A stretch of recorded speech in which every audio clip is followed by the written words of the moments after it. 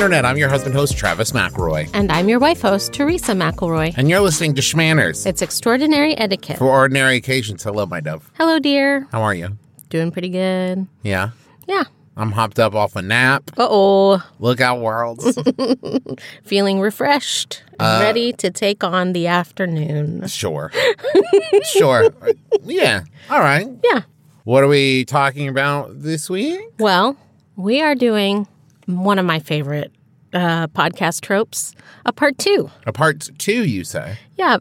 There was a lot of interest in our Victorian sexuality episode. And so, you know, we want to talk about it some more. And some more sexuality. Those listeners, they want to hear it.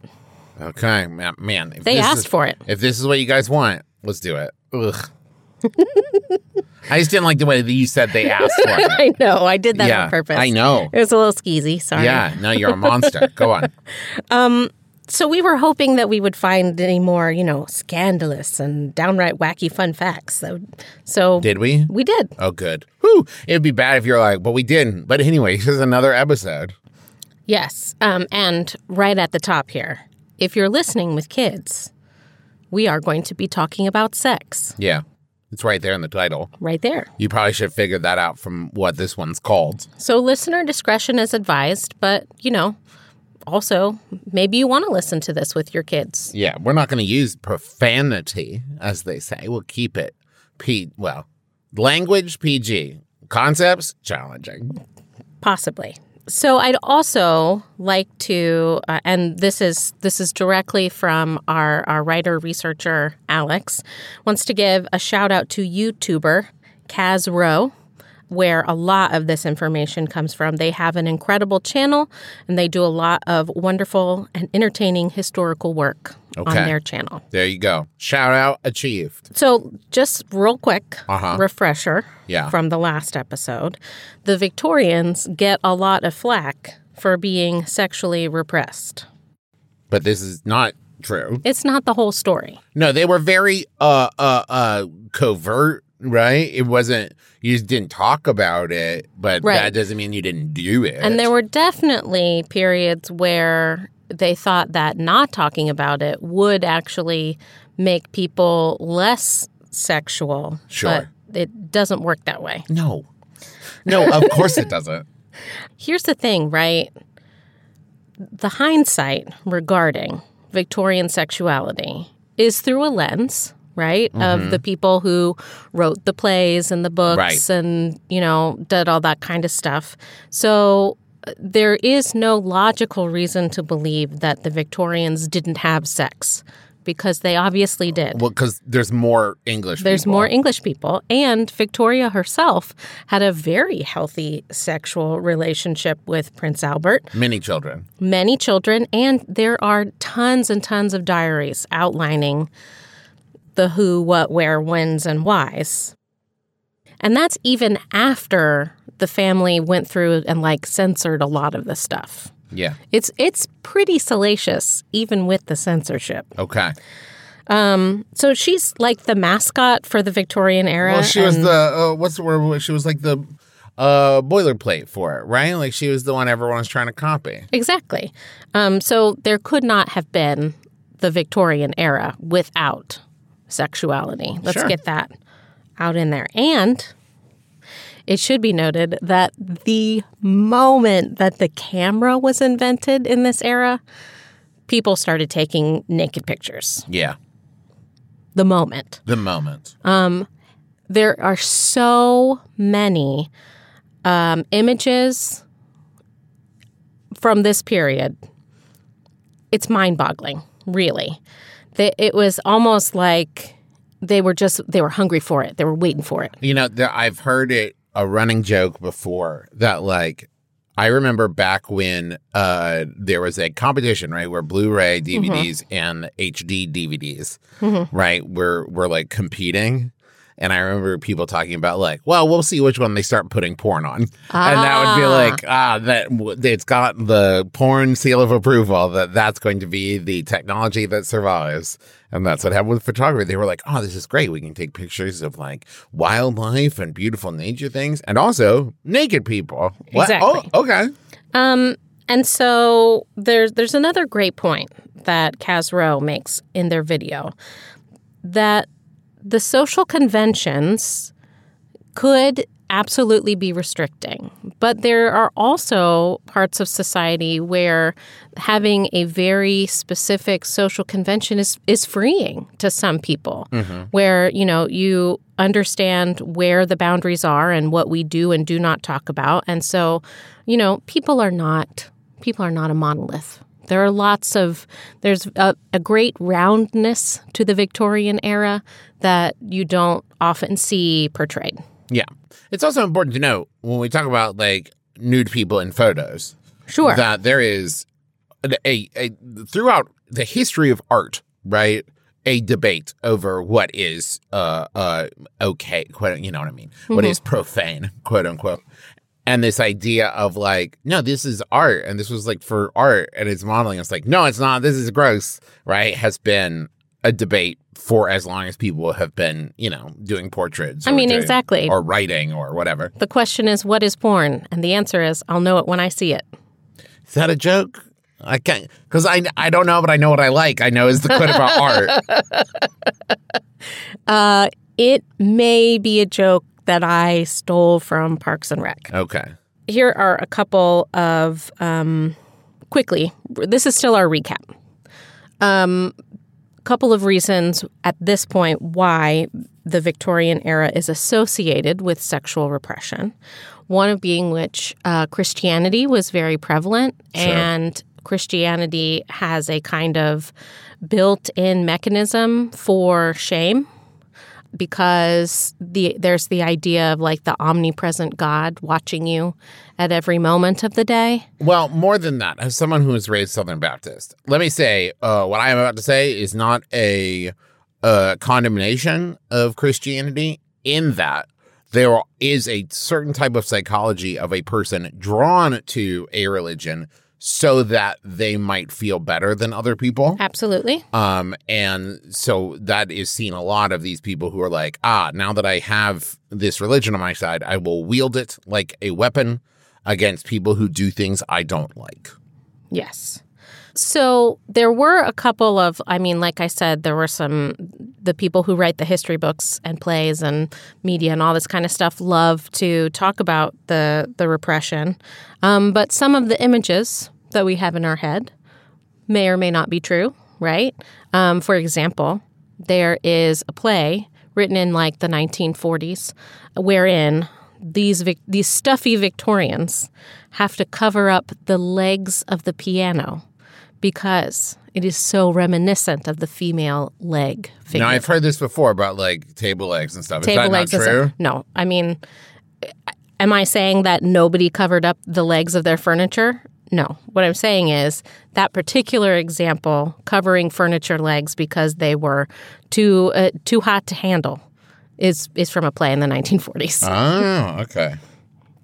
There were actual advice given to Victorian people, one of which that there were certain positions that one should not do during intercourse because they would make you physically or mentally ill.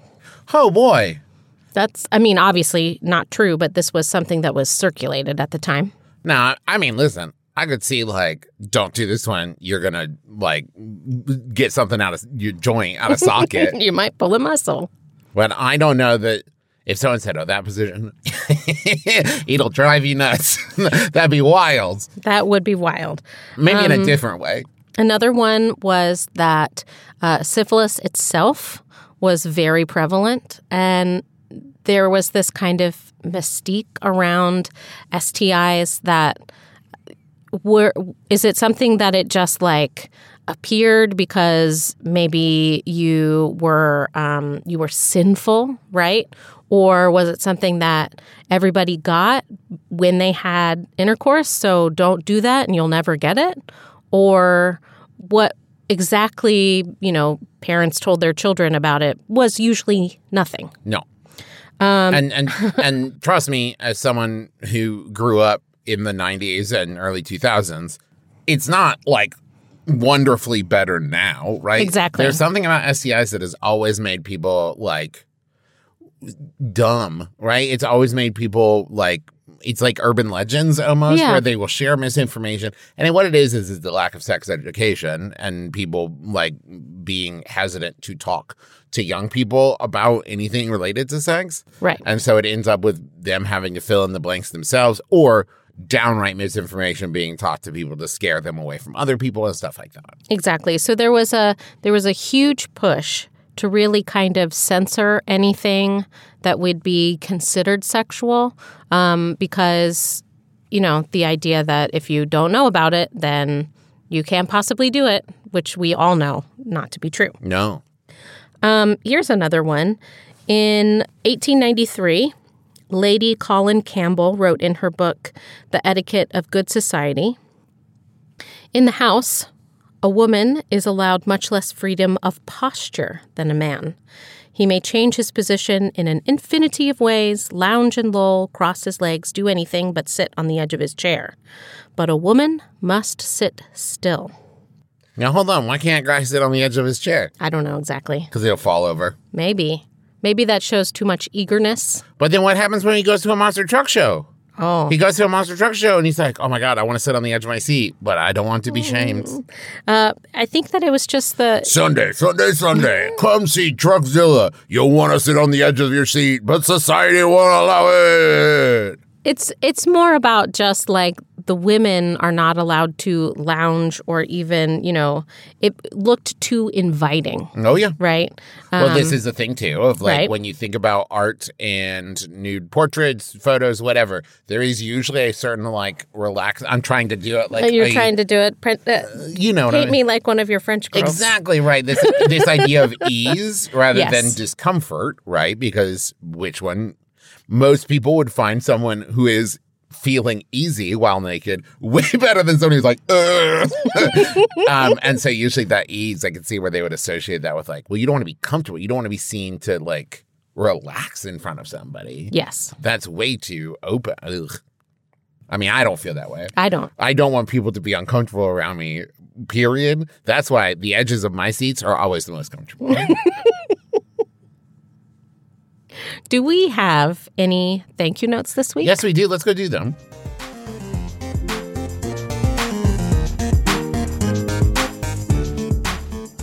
I want to say thank you to Quip. And of course, I want to say thank you to Quip for sponsoring the show, obviously. Of course. Obviously. But I also for sponsoring our teeth. Sponsoring my family's teeth. BB uses a kid's toothbrush. Teresa and I use the toothbrush. Dot asks to use the kid's toothbrush all the time. She likes to pick up BB's toothbrush, press the button, and go, and then turn it off and put it back in. So she's very excited about that. But not just that. It's my favorite toothpaste I've ever used. Mm-hmm. It's my favorite mouthwash I've ever used. Mm-hmm. And they have the floss that comes in a cool little futuristic flip-up case that you like hook it in there. You get some more floss out. They got the gum. I love that the floss feels like a floss pick with a lot less waste. Yes, absolutely. Right? Because you're only using like an inch and a half worth of floss. Yeah. And you throw away that little piece of floss instead of the whole like hand piece. And if you're not brushing with a timer, there's a built-in timer in the Quip toothbrushes. I can almost guarantee you're not doing it. BB would never brush long enough if there wasn't even a timer. Man, until I started using that timer, I brush my teeth and I'd be like, okay, it's still good. Oh, okay, great. And the pulse that tells you when to switch around, that's great too. And if you're already on top of your brushing, they have a toothbrush with a smart motor in it that connects to your smartphone and will earn you rewards. So, like, why aren't you doing it? With stylish and affordable electric brushes starting at just $25, you won't be paying through the teeth for better oral health. Plus, it's powered by, like, a battery, so you don't have to worry about, like, oh, no, I forgot to put it on the charger, or I have to travel. What am I going to do with it? All that stuff. So, if you go to getquip.com/schmanners right now, you'll get your first refill free. That's your first refill free at getquip.com/schmanners. That's GETQUIP.com/schmanners. Quip, the good habits company. It could happen to you. You're all grown up now, a professional adult with diverse interests and hobbies. And one of those hobbies is video games. You just can't help it. They're so good now. If that's you, we're here to tell you, you are completely normal.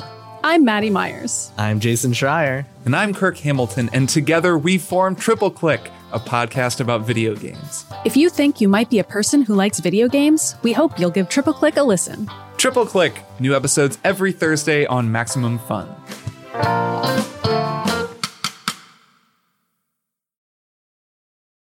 Hey, kid. Your dad tell you about the time he broke Steven Dorff's nose at the Kids' Choice Awards?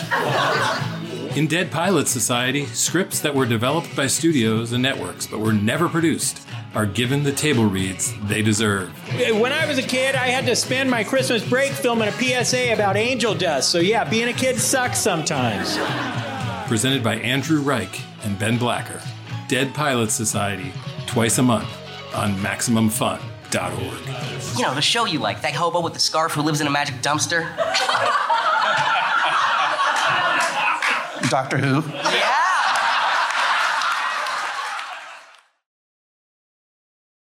Tell me more, Teresa. Go on. Tell me more. Tell me more. Well, I think rest in peace, Olivia Newton-John. Oh my God, you're right. So I think that we talked a little bit about it in our last episode on this, but I think that it bears repeating that bears repeating sounds like this. Grr, grr, grr, grr, grr, grr. That although sex was permitted for procreation, right?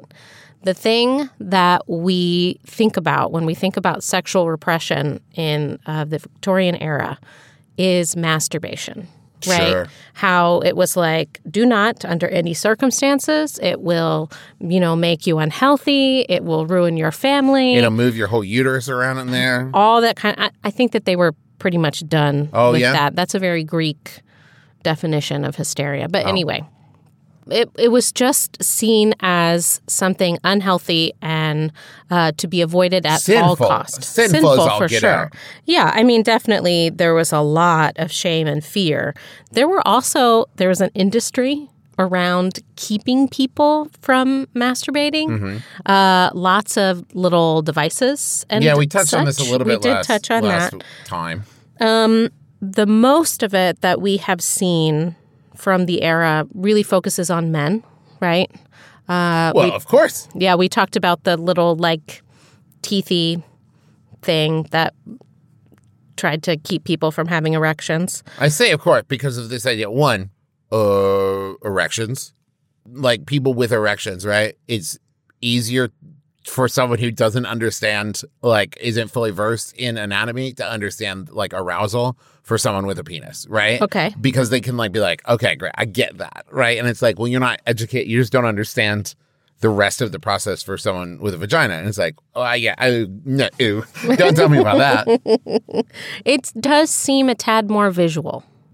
And also, just in this time, people didn't, seem to acknowledge the idea of women having pleasure, of it being like, well, I don't know. I don't think that's a thing, right? That's not it. That's not what it's about. There are even reports that a serious illness could be contracted from, quote, the solitary vice, epilepsy. Can you imagine blaming someone's epilepsy on their tendency to masturbate? What's the connection? I don't know. It does not make any sense. They were really just flying by the seat of their pants at this point, huh? They had medicine. They had what could that possibly be based on? I don't know. It's sad. Do you think it was just a scare tactic? Probably. Ugh. There were also physical ways one could relieve themselves of the urge, or at least make it awful, mutilation practices. There is a gynecologist from the 1860s named Isaac Baker Brown who believed that self-pleasure was an antisocial behavior and could be cured by removing the clitoris. Oh, no. I didn't mean for it to get this grim, but I'm just trying to explain that there's a depth to this sexual repression that maybe we had not considered. Well, this is the thing about it, right? Because once again, when we talk about repression, this seems like that there was like forced stuff in an attempt to control a thing people were doing, right? We talk about scare tactics. We talk about like misinformation regarding STIs. We talk about this like mutilation, right? This does not sound to me like this is what everybody was doing. It sounds to me like this is what everybody was being told to do. That does make a lot of sense. Right? There's a difference, right? When we talk about Puritans, right? Puritans is like they were doing this, right? They went around like they were trying to live this lifestyle. And this more feels like people are trying to do just like their normal everyday life. And meanwhile, people are shouting at them like, hey, by the way, I have a new torture device for you to use. Exactly. And just to lighten this up a little bit. Please. If you wanted to cure your masturbation tendencies, there you could always just go with yogurt enemas. Oh, boy. Or sandpaper gloves. But I mean, I don't know. Maybe that's what you're into. I don't know. We mentioned briefly about the idea of if you don't talk about it, it doesn't exist. Sure. And there was... Which in many ways sums up a lot of sex education in our country today. Indeed. There was a campaign to shut down anything provocative in theater or literature. In 1873, the Comstock Act outlawed obscenity, including birth control, and abortion devices and information. This is put forth by the enforcer of the law. That's why it's named Federal Agent Anthony Comstock. Now, here's the thing. I know about the real life one, but also Comstock is the name of like the villain in BioShock Infinite. Which is why I mentioned it specifically, hoping you would talk about it. Yes, of course. Because it is a like puritanical society, this Right. overzealous religious cult. In a floating city, and it's also very racist. The cult is so racist, you guys. And I don't know if it's like directly. I mean, the people who named him, I don't think they must know. It can't right? be a coincidence to have a religious zealot who's like trying to control everything named Comstock and not know about the Comstock laws. I think it's got to be. I mean, the important part to know about this act is it didn't work. No. It's like prohibition. There's no way you can censor that all of that stuff. Yeah. All of history and literature and theater and media. Well, and a lot of it also was about like things being transported in the mail, right? Which we still run in today and can be difficult to get like sex education and health like textbooks sent through the mail because of like weird Comstock laws that are still in the books in some places. But also that idea of like, you opening everyone's mail? Are you checking what's in the box? Right. Or is it just the threat of, we might check it. We might check it, so be careful. Let's go over some things that are definitely not true. Oh, okay. Flat Earth. Okay. Oh, you meant specifically specifically related to, okay. We talked about the table legs. Sure. Right. But here's the thing, right? Each generation kind of wants to be seen as more progressive, or at least better what their than. view is, yeah. Better than or more right, according to them. So a lot of these things get kind of like circulated around about how terrible it was back then. So I do. Or the other way around. Then when the older generation like looks at kids and they're like, it used to be so much better. And you're like, actually, it wasn't. Actually, you're wrong. It might have been better for you. Anyways, go on. Let's talk about ankles. Ankles? They're the thing between the foot and the leg, if I'm not mistaken. It is very prevalent, especially today, like, ooh, I can see her ankles. Her ankles are showing. We really associate this with the Victorian era, right? And that the idea was that Victorian women were told never to show their ankles because it might make men horny, right? Is that not real? No, it's not. What? Here's the thing. Okay. The way that those skirts, the clothing were designed is you absolutely had to pick up your skirt to do things like step over a curb. Yeah, or get in a carriage. Get in a carriage, go up the stairs. Play soccer. Move around, really. They probably weren't playing soccer. No, they weren't playing soccer. But you absolutely had to pick up your skirts in order to really like do anything except for sit. And so there's no way people could have possibly gone about their daily lives without showing someone their ankles. It's a lot like, there's a lot of like school dress codes these days that talk about shoulders or bra straps or whatever. And it makes absolutely zero sense because people move around and these are the clothes that they have. So there's no way that you can do the things that you need to do without these articles of clothing possibly showing, right? It also, listen, not to turn it into this, but I'm going to for a second. Do people not realize that by trying to like hide the thing, that's what makes them seem provocative to people? Right. Like if you tell kids like you can't show bra straps in school, then when people see the bra strap, they're like, "Ooh," right? Where if you didn't make a deal out of it, it wouldn't be a deal. Like that when we talk about the Comstock laws, we talk about prohibition, we talk about all these things that when you try to restrict something, it makes people more interested in it. And so, like, the idea was if you saw the ankle, if a man saw your ankle, it might remind him that you have legs. Then it might remind him that there is something between those legs and who that knows he's where it goes from interested in. there, yeah. Exactly. You might remember that you have, like, I don't know, colon and then, like, lungs. So, the myth originates from the sex work at the time, which was highly visual, as we've talked about. And were you advertising your wares on the street, you might provocatively pick up your skirts and show your leg to advertise that you were available for those services, right? And so that's why it was considered poor taste to show your legs, right? Because it was associated with sex work. But it was not inherently like ankle related. Exactly. It was about this, like, reading the room. You have to have the context for it. So we think about it as any time your ankle was showing, but it was really about the context of the ankle. Sure. Here's another one. Have you heard of the Prince Albert?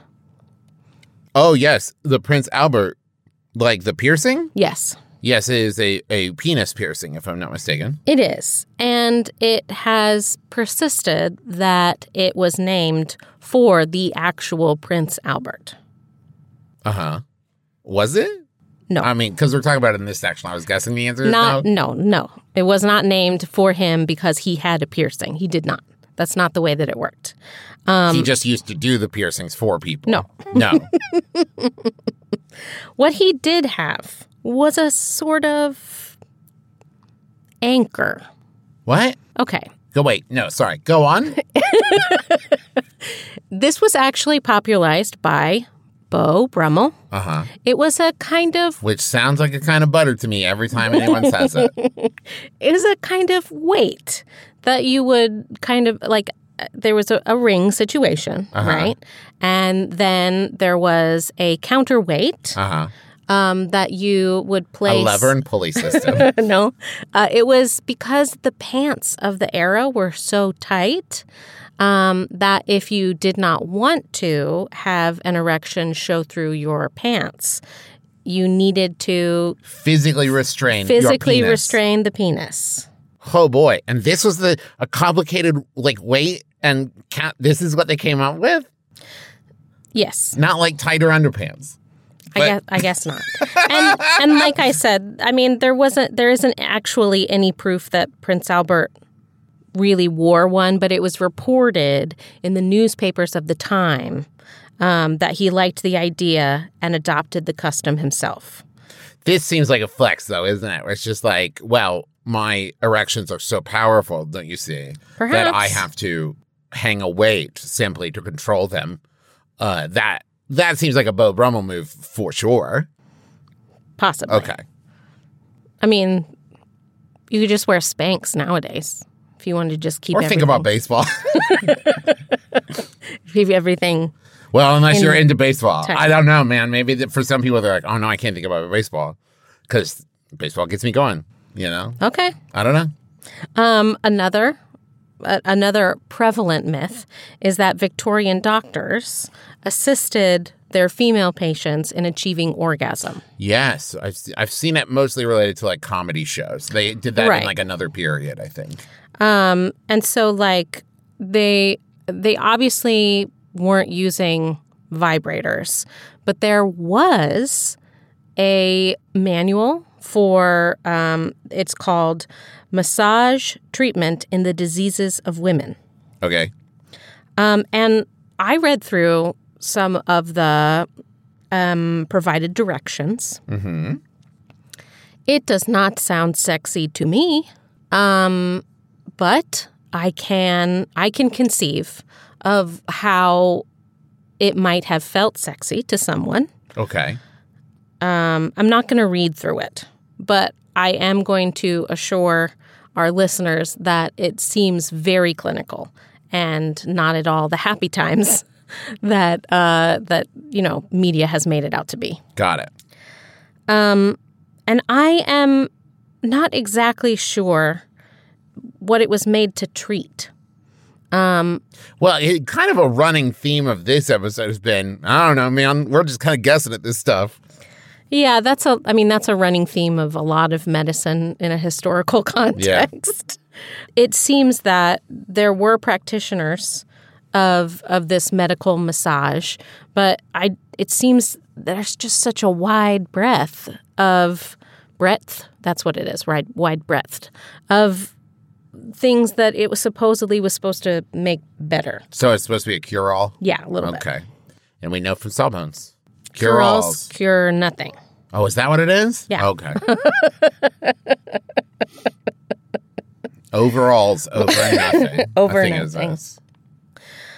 So we've covered a lot of myths, and we've also covered a lot of terrible, awful things that people in the Victorian era did. And really, like, the thing that I hope that myself and you and our listeners take from this is that there are bad times in every era. Oh, yeah, I guarantee come like 2045, 2055, people will be like, oh, back in like 2020, it was so repressed. And it was so, like, they were talking about this on TV, and they were overturning Roe v. Wade, and and it will be talked about. And in many ways, they won't be wrong, right? Right. But it'll just be because, as you said, in every era, there is always a force of people who are like, I would like everything to be less fun than this. I would like to take care of people less than this. I would like people to have less rights than they do. It exists in all of history. It's a universal experience, and I hope that we've made it so that we feel perhaps a little more, a little closer to those kooky Victorians, and also maybe taken away some great lessons. And I know I've talked about it before, but there's like an Audible podcast series with narrated by Stephen Fry called Victorian Secrets. It's so good. Got to check it out. All right. Hey, everybody. Thank you so much for joining us for another episode. Thank you to our researcher, Alex, without whom we could not make the show. Thank you to our editor, Rachel, without whom we could not make the show. And thank you to you, the listener. We could make the show without you, but why? Thank you to my wife for being so great. Aw, thank you, honey. I appreciate you. Thank you to our podcast network home, MaximumFun.org. Go there and check out all the other amazing shows. If you like this, we mentioned it, but Sawbones, if you're not listening, why not? Go right now. I listen. Teresa does. It's her favorite podcast. Let's see. Oh, if you want to check out all the other McElroy shows, you can go to McElroy.family. Also, check out that great merch. Yeah, we just announced some new live shows in Denver and San Jose. September 29th in San Jose is going to be Adventure Zone. September 30th in San Jose is going to be My Brother and Me. And October 1st, Denver, My Brother and Me. You can get tickets for those at bit.ly/McElroy Tours. And then we also have the shows in November in Washington, Detroit, and Cincinnati. Mask and proof of vaccination or negative COVID test within 72 hours of event start is required. Also, we're going to be at Dragon Con September 1st through the 5th. We'll have more updates on that as far as like the events and stuff, but you can find the info about that on McElroy Tours as well, bit.ly/McElroy Tours. Teresa's going to be there too. I think there's going to be a Schmanners event. We'll let you know. Let's see what else. Go check out all the other great merch at McElroymerch.com, like the Garrow plush from the Adventure Zone and the If God's Not Dead, How Do You Explain These Games shirt. I don't know how to explain that. I know. 10% of all merch receipts this month will go to the Center for Reproductive Rights. And we're doing an annual survey that helps us try to make sure our advertisers are well matched with their audience. So if you could go to MaximumFun.org/survey, we sure would appreciate it. Well, who else do we thank, Teresa? We'd also like to thank Brent Brentelfloss Black for writing our theme music, which is available as a ringtone where those are found. Thank you to Kayla M. Wassel for our Twitter thumbnail art. That's at SchmannersCast. And that's where we got a lot of really awesome listener suggestions for this episode specifically. And thank you to Bruja Betty Pinup Photography for the cover picture of our fan-run Facebook group, Schmanners Fanners. If you love to give and get excellent advice from other fans, join that group today. You can submit your topic requests, your idioms. You can even just say hello to Alex by writing to us at schmannerscast@gmail.com. And we look forward to hearing from you. Yep, that's going to do it for us. So join us again next week. No RSVP required. You've been listening to Schmanners. Schmanners. Get it.